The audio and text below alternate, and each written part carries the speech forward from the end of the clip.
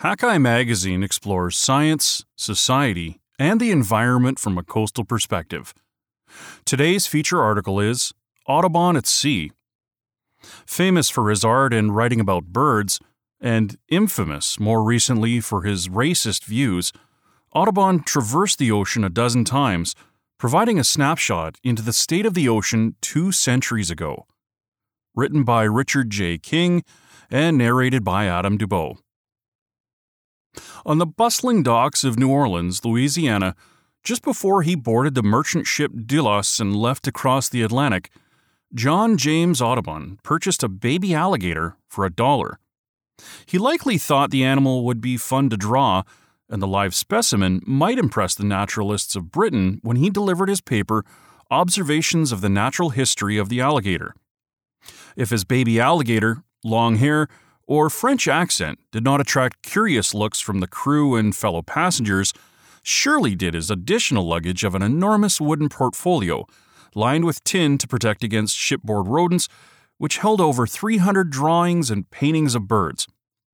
No one on deck at the time, including Audubon, could know that as a result of this voyage and that portfolio, he would go on to be a celebrity in his day and not only one of the most famous painters of wildlife in North American history, but the namesake, some 2 centuries later, of hundreds of birding societies and nature centers, and a near synonym across the continent for environmental conservation.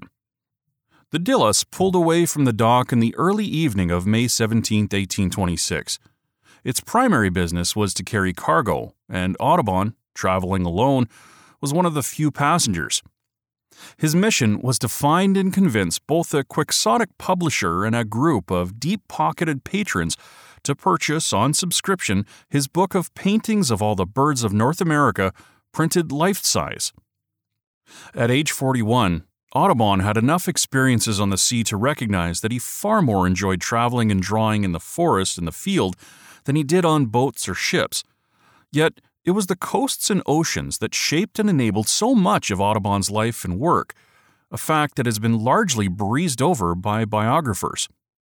Even today, as his racist writings and actions require a new reckoning, Audubon's art and observations about marine life and human life at sea remain rare and compelling accounts from the 19th century, useful for today's environmental historians, ornithologists, literary scholars, and environmentalists. In a few minutes, I found myself severely afflicted with seasickness, Audubon wrote in his journal about first entering the open water of the Gulf of Mexico. He had suffered seasickness on his previous crossings of the Atlantic, and it would be a malady that plagued him for the rest of his life whenever he was on the ocean. This time, though, Audubon scribbled that it didn't last long because there was little wind, and though it was the middle of the night, he stayed on deck, eating, drinking, and forcing himself to exercise constantly. Audubon's journal aboard the Delos, filled with emotional daily entries and several ink and pencil drawings, is the only primary document that remains from his time at sea. Yet, before he died in 1851, he would make a total of 12 ocean crossings and dozens of coastal trips around England, France, and North America, from Galveston, Texas, to the Strait of Belle Isle between Newfoundland and Labrador. All his saltwater travels, sketches, and observations found expression in his dramatic and accurate paintings of birds. About 40% of the 435 plates in The Birds of America are seabirds, shorebirds, and waterbirds. He also included his observations of life at sea in his ornithological biography, a 5-volume tome of descriptive essays to accompany the paintings. Audubon's biographies are lively, lofty, anthropomorphic accounts of individual species structured around his adventures, killing and then painting the given bird. These often brutal hunts were common practice among naturalists in his era interested in baseline anatomy before the age of photography. In ornithological biography, Audubon also published stories that included, for example, accounts of the tides in the Bay of Fundy, cod fishing in the Gulf of St. Lawrence, and turtle hunting on the Florida Keys, and a yarn about the death of an unrepentant pirate in the Everglades. The voyage aboard the Delos provided Audubon exceptional material. Although their progress was maddeningly slow at first and the heat stifling, the conditions allowed Audubon time to observe, write, and draw. He shot a peregrine falcon that had alighted on one of the ship's yards. He drew a naughty tern, which a crew member captured when it landed on the ship. Around his sketch of this tern, Audubon scrawled notes on the colors and relative dimensions for his future painting. On another day, with a telescope, he watched a magnificent frigate bird soar impossibly high in the thermals. Birds were Audubon's first love and the focus of his career at the time, but his natural history interests were far-ranging. Aboard the Delos, he measured and drew a barracuda they captured. The crew harpooned a dolphin, which they kept overnight so that Audubon could dissect it the following morning. He noted the squid inside the dolphin's stomach and how the still warm intestines resembled those of a hog's. True to his era, Audubon wrote of the marine mammal as a warm-blooded, air-breathing fish. His captain and cabin mate, Joseph Hatch Jr., surely ordered it cooked and served since, as Audubon wrote later in this journal, the captain loved to eat dolphin, preferring this flesh to the best of veal, beef, or mutton. On another day, Audubon drew a Field sandbar shark, and his observations reveal that even in the 1820s, sailors and naturalists had a particular antipathy to sharks. He and the men opened up the 2.1-meter-long shark's abdomen, chose one of the 10 living fetuses they found inside, and threw it in the ocean to see if it could swim away. It did. They then cut another fetus in two and watched the head half swim off before finishing things up by cutting the mother and her pups into strips to use as bait for mahi-mahi. As the sailors fished for mahi-mahi for both food and sport, Audubon observed, drew, and dissected these fish too, all described later in his essay, A Long Calm at Sea. Here, he wrote polished prose about the mahi-mahi's abundance and how he watched them gleaming like meteors as they swam through bioluminescence at night. He described the mahi-mahi's style of hunting, diet, and predators, and, as they died, the famous fading of their colors, a blaze of all the hues of the rainbow intermingled. These behaviors and traits, if romanticized and anthropomorphized by Audubon, all match modern observations of these fish, which he knew as dolphin fish.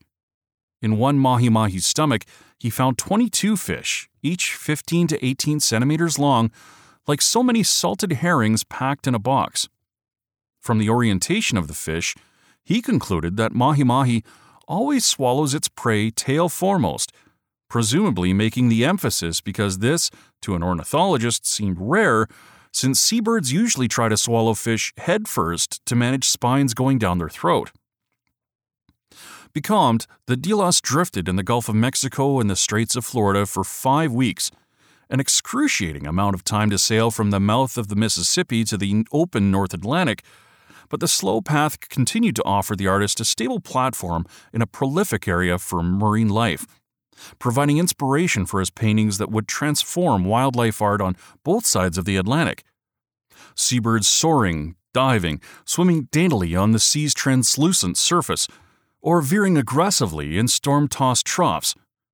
Before Audubon, nearly all published illustrations of seabirds tended to be static, lifeless representations. This passage on the Delos also inspired Audubon's pen.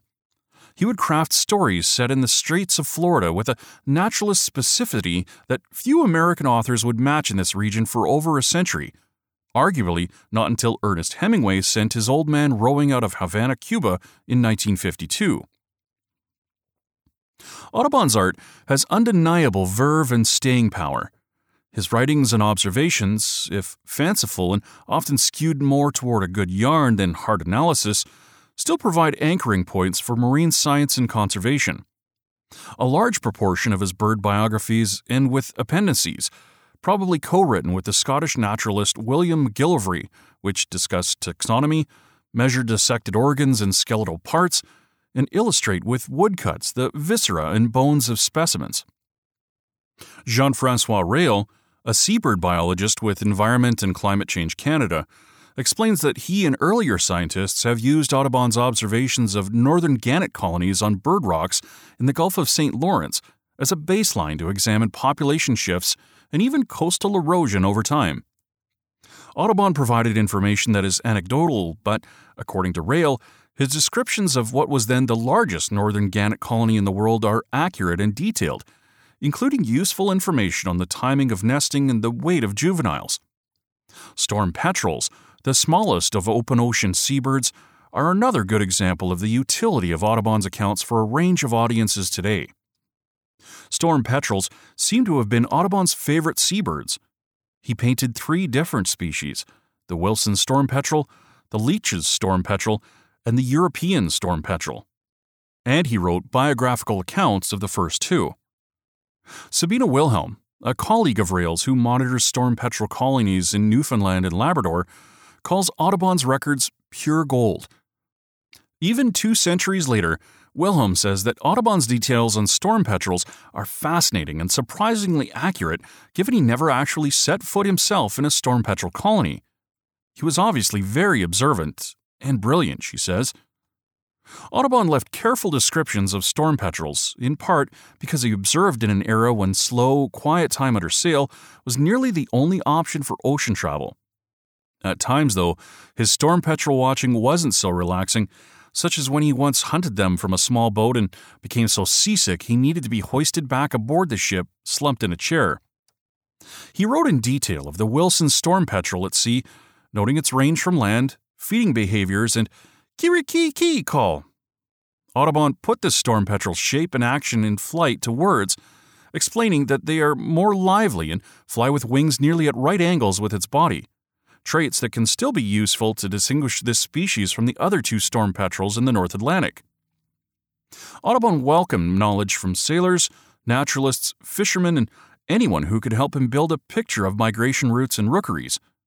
His description of the breeding range of the Leach's storm petrel is the same that scientists have observed today, that is, until he, or McGilvery, threw in a record of breeding far to the north beside Baffin Bay, which almost certainly could not have been true. Still, Audubon's writings provide researchers like Wilhelm with rare early information regarding range, general abundance, and diet in the early decades of the Industrial Revolution, since there are just so few historical records accessible today. Because they spend so much time offshore and require isolated, mammal-free islands for breeding, seabirds, and in particular storm petrels, were poorly studied, which makes Audubon's records all the more precious. Wilhelm explains that it hasn't really been until the last few years, with the development of tracking devices, that we've learned the full picture of the daily and winter ranges of these seabirds. Audubon's writing on storm petrels is perhaps most significant today as a cultural record. Although he wrote that these birds or their eggs were not a commodity for feathers or food in 19th century Atlantic Canada, storm petrels have a long history of being demonized by Anglophone sailors and those ashore, who depicted them as little dark birds, little witches, or the Mother Carey's chickens that brood bad weather. Yet both he and Captain Hatch felt a certain kinship with storm petrels, believing them to be helpful, serving as harbingers of heavy weather. Audubon described them as small and vulnerable during gales. He liked to feed them off the stern, even though he was just as happy to shoot them if the seas were calm enough for retrieval. Wilhelm explains that in Newfoundland and Labrador today, it's easy to get community members to help out a puffin when it gets stranded ashore, but many people will not touch a storm petrel.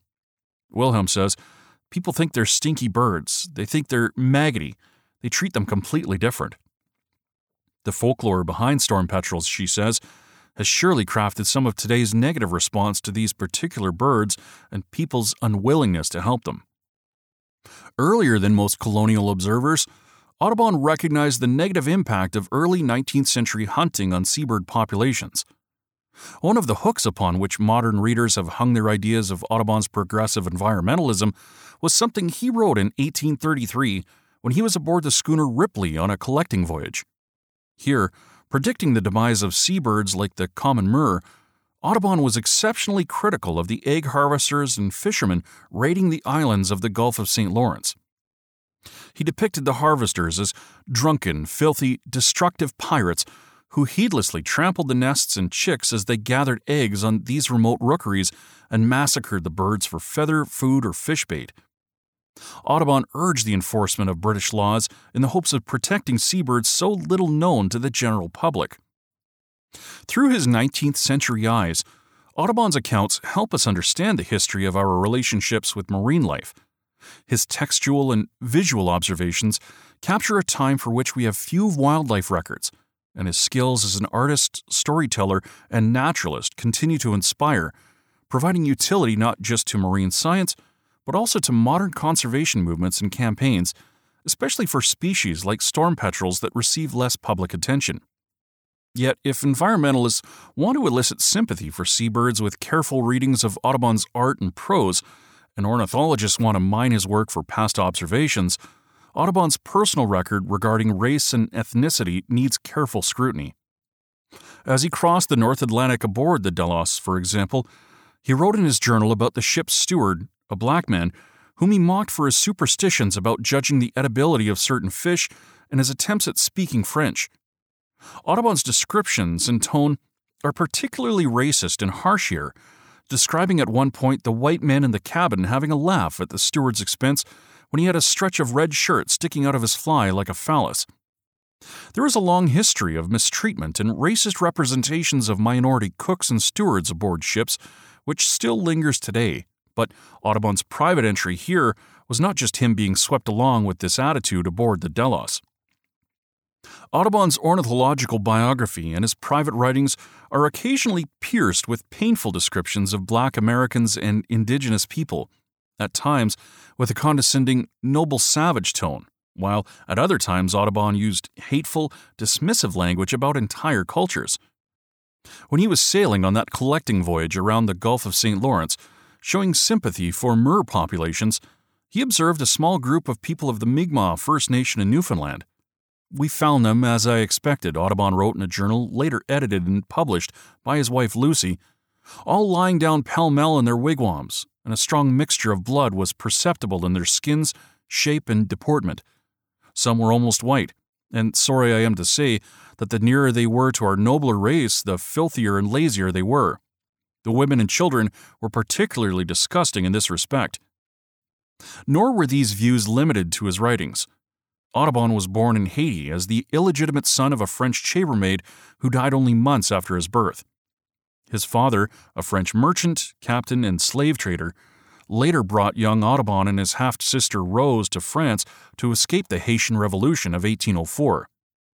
After Audubon emigrated to America and later married Lucy Bakewell, they moved to Kentucky, where they purchased and sold 9 enslaved people to help them run their household, a store, and a steam-powered flour and lumber mill. Later, after that business failed and they moved to Louisiana, Lucy enslaved a mother and her 2 sons while Audubon was overseas. Much of the hunting and exploring for birds that Audubon conducted throughout the American South for over a decade was as a guest of plantation owners. He was often accompanied by enslaved people who helped him hunt. They at times fed Audubon and rode and sailed the naturalist around. Although he was deliberately deceptive and embarrassed throughout his life about his illegitimate birth, Audubon led a life of opportunity. He accepted, acted on, and benefited from the racist views and policies of his time. A certain sad irony seeps into the detail that Audubon's Delos was carrying 924 bales of cotton from New Orleans to Liverpool, harvested and surely loaded by enslaved people. His complicity, even participation in slavery, doesn't discount Audubon's art or what he contributed to ornithology, says J. Drew Lanham, ornithology professor at Clemson University, South Carolina, and author of The Home Place, Memoirs of a Colored Man's Love Affair with Nature. But we ultimately have to ask, who was this man who we've elevated to an ornithological god? The co-founder, with Alexander Wilson, of Western-style American ornithology. Audubon, like any human being, had his flaws. To me, it makes for a more interesting story to understand who people are. In all his roles as professor, writer, and birding guide, Lanham feels that it's essential to look at the natural world within a historical and contemporary human context. He's been involved in the current debate about removing Audubon's name from bird species and conservation societies. Lanham tells me that when he looks at, for example, the painting of the long-billed curlew, he imagines the lives of black people that Audubon did not depict. I've read Audubon's essay about the bird, and I think, who were those servants that went off to fish for dinner when they were all out camping, says Lanham. and what was happening to black people in Charleston in the background of that painting. Nature lovers need to know about their heroes. After a weary and anxious Atlantic crossing that took 64 days, Audubon arrived at the Liverpool docks on a rainy Friday in July of 1826. He hustled off with his luggage and portfolio. His baby alligator had died because, Audubon admitted privately, he had not realized the animal needed fresh water. Audubon went right to work, part naturalist, part artist, part Barnum Lake salesman, socializing and exhibiting and selling his The Birds of America project. This magnum opus with English engraver Robert Havell would take over a decade to complete and require multiple trips across the Atlantic and dozens of coastal passages under sail. In Britain, Audubon also presented a few papers to scientific societies, including that one in Edinburgh on the American alligator, in which he conveniently did not mention his lethal mistake with the saltwater. One of the most compelling moments of that voyage occurred out at sea about a week before Audubon arrived in England. The passengers and crew had their first good views of whales. Audubon described one sighting with the enthusiasm and reverence we'd more expect from a 21st century tourist. "A whale! A whale! I ran up and lo! There rolled most majestically the wonder of the oceans." He wrote that its body was dark brown and longer than their ship. "One might have thought it was the god of the seas beckoning us to the shores of Europe. I saw it and therefore believed its existence." This profound delight at the sight of a whale belies the reality that Audubon's ocean ethic, his relationship with the most critical global ecosystem, was not the same as ours today. He died almost a decade before Charles Darwin published On the Origin of Species, and a century before scuba and underwater color photography. He glorified and carefully described mahi-mahi, storm petrels, whales, and a range of other aquatic animals. But in most cases, this was for the sake of art, a personal pursuit of natural history, which was, in part, a celebration of a Christian God filtered by white privilege. Audubon lived in an era that could never conceive human impact on the open ocean environment, even if he saw, earlier than most, our expanding and destructive dominance on land and coastlines. The records of our shifts and perceptions of the natural world left by our artists and writers is valuable in itself. And, however flawed the man, the cultural artifacts that John James Audubon left about the ocean, his paintings and his purple prose, continue to be perceptive sources to learn about human relationships to saltwater spaces and the history of the marine life that inhabits them. Find more coastal news and stories from Hakai Magazine on our website at www.hakaimagazine.com. All of our feature stories are part of the Hakai Magazine Audio Edition podcast, which you can subscribe to through your favorite podcast app. If you've enjoyed this podcast, feel free to share it with your friends, and don't forget to like, comment, and follow us on Facebook and Twitter.